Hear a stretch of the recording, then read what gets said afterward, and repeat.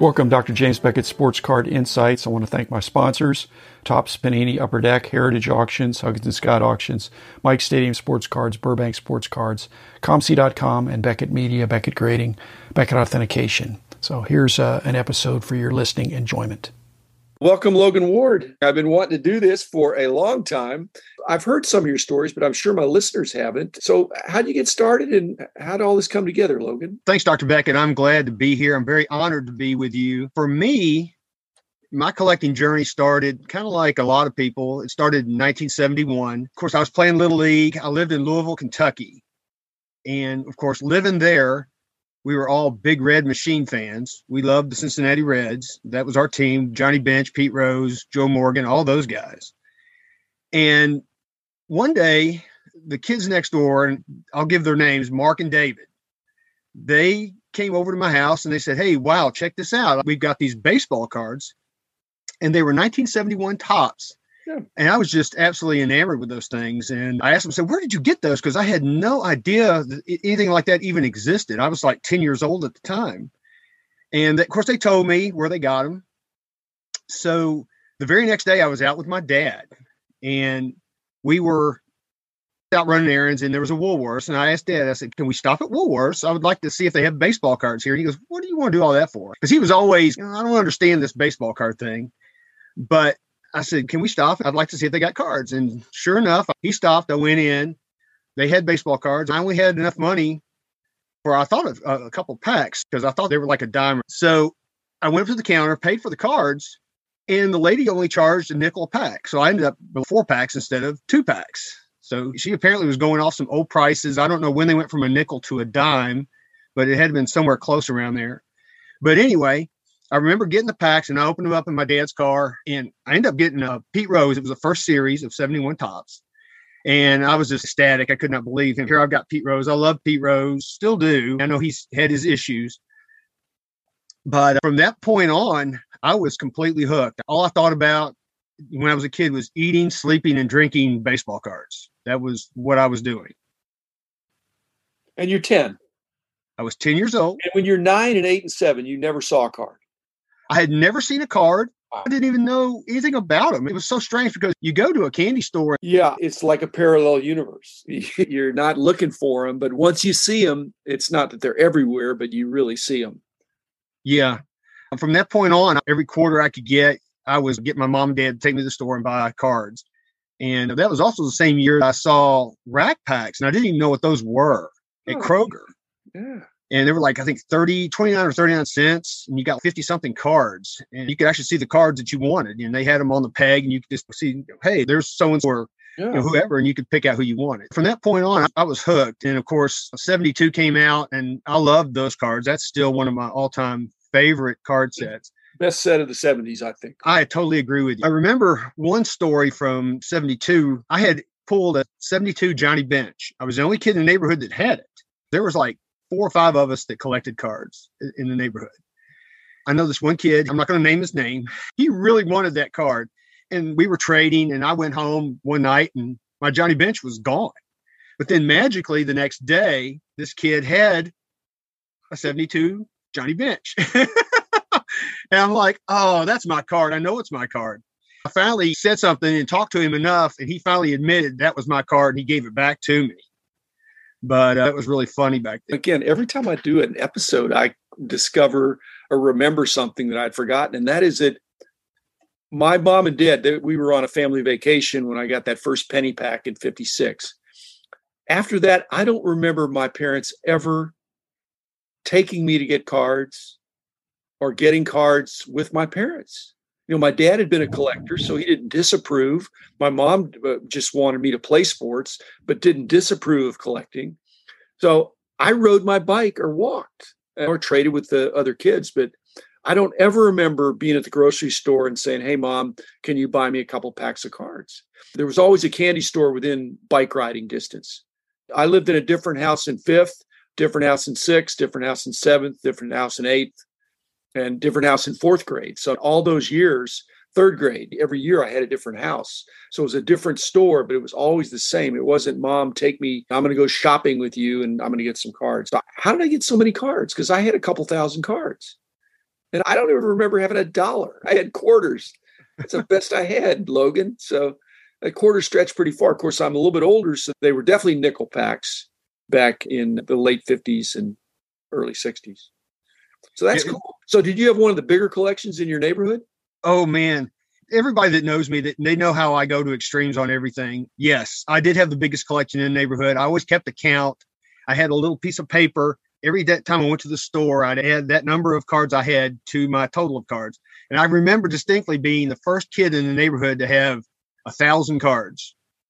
And of course, it went on to like being 5,000 cards and so on and so forth. But yeah, and you're talking about going to the store during those times when I couldn't get my mom and dad to take me to the store, and I wasn't supposed to go out of the neighborhood on my bike. I would sneak off on my bike, go to the store, buy my cards, and come back home. And my mom and dad, they never knew I was doing that till, of course, much later in life, I told them about it.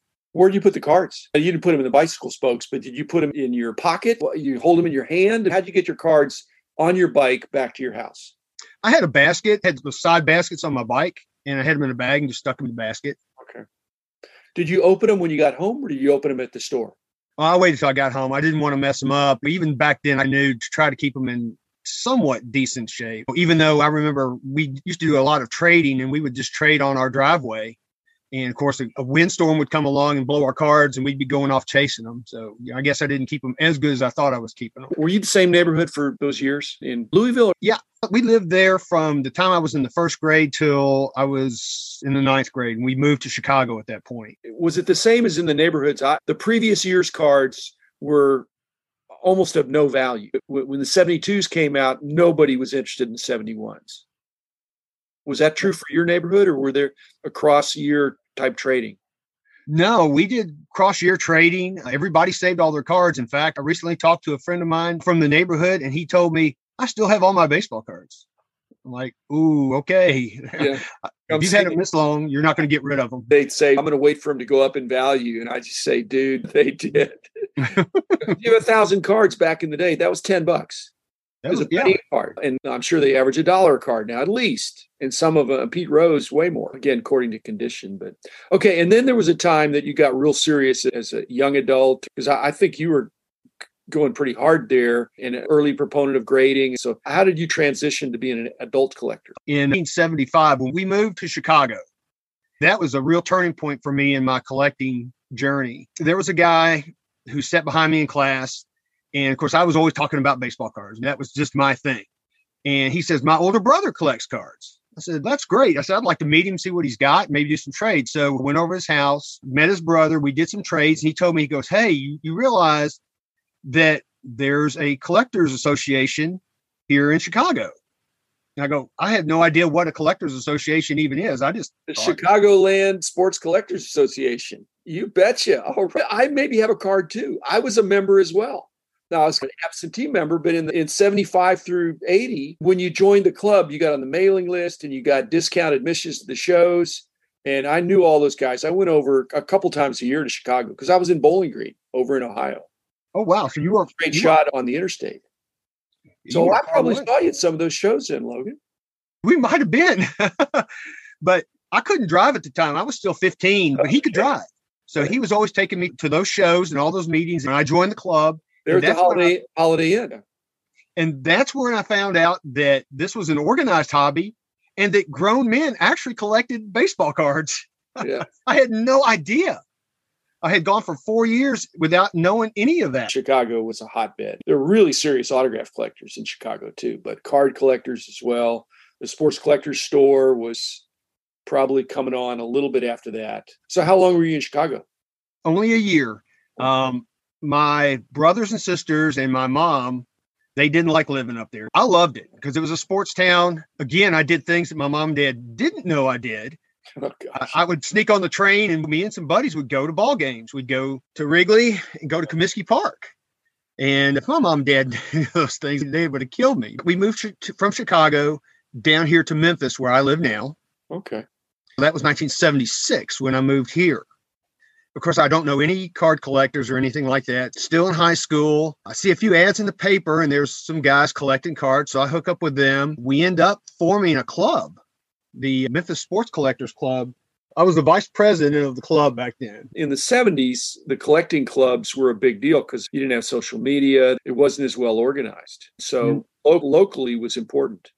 Yeah, it was. And we met every month at the main library downtown. I was taking boxes of cards and going down there, and we would trade, and we'd have a big time. That went on for several years. And then finally, with the advent of shows, the club promoted some shows. And we had some local shows at I think it was the Howard Johnson's by the airport, which has long since been torn down because the airport needed more space. But we used to promote shows back in the day. So that was a lot of fun. Where were you in the summer of 82, St. Louis? Were you close enough to go to that? Yeah, I did not go to that, but we used to go to a lot of the St. Louis shows back then. They used to have them at the Holiday Inn by the airport. And my buddy, Mike Harper, who was the president of the club, I would always go with him. And I was kind of like his bodyguard because he was a dealer and he was always carrying cash, and he wanted me to be there to help him load, unload, be sure to watch everything for him. So I got free trips basically to go to these shows. Cool. When did you get into grading? Because grading wasn't around at that point, really. Grading didn't kick in until the 90s. Yeah, I think PSA started in 91. It didn't really catch on for me until 2005, believe it or not. I had a bunch of cards, and I had told my son, I said, I'm thinking about grading some cards. He goes, I don't know if you should grade cards or not. So I'm going to try it.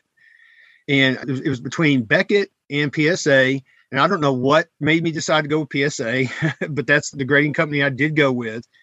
And I joined their collectors club, submitted, I think, 15 cards at the time. And I had no idea what I was doing with grading. But I ended up lucking out and getting 110 out of the cards that I sent in. That was a great experience. I love seeing the cards in the slabs. And it was like everything else I do. I went to extremes. I jumped all in. All in a self-sustaining way of trying to have a zero-based budget, or were you pouring money into it of investing funds or extra money, or were you paying as you go? What was your financial plan there? My financial plan was I didn't put any extra money into it. I was trying to do it from selling some cards here and there, but it just didn't work for me. So I had to start spending to submit the cards myself. We've heard some folks say it's like the Roach Motel with my collection. Cards check in, but they don't check out. So I just never have sold a lot of cards. I like to trade with a lot of folks, but I'm not a big seller. Yeah. I've got a funny story about the 1989 Billy Ripken FF card. Back in the day, I was working at a computer shop. My boss comes back there and says, hey, check out this article in USA Today about the Billy Ripken card. And I went, oh my gosh, this is crazy. He goes, I want one. I said, I want one, just because everybody's going crazy. I went home, told my wife about it. And she's like, oh, we got to find out what's going on with these cards. So we actually had a friend that worked at 7-Eleven. And he was always keeping us abreast of what was coming in card-wise back then. One night he finally told us, hey, we've got some 89 Fleer cards coming in tonight. So my wife, we split up. She went to North Memphis and I went to South Memphis, and we started hitting every 7-Eleven following the trucks to get these boxes of cards. And the way we communicated with each other was I had a pager. So she would go to a payphone, page me, I would call back and talk to her, and she would tell me what she'd found or what she hadn't found, where she was at, because I wanted to know where she was at. And we ended up with about 30 boxes of those cards. A couple of days later, told my father-in-law what we had done, and he was so mad at me. He wanted to absolutely kill me. And I said, whoa, time out. I said, this wasn't even my idea. This was your daughter's idea. She was the one who wanted to go out chasing these cards. Were you looking for the original? There's so many variations now. Did you predominantly get the first printing?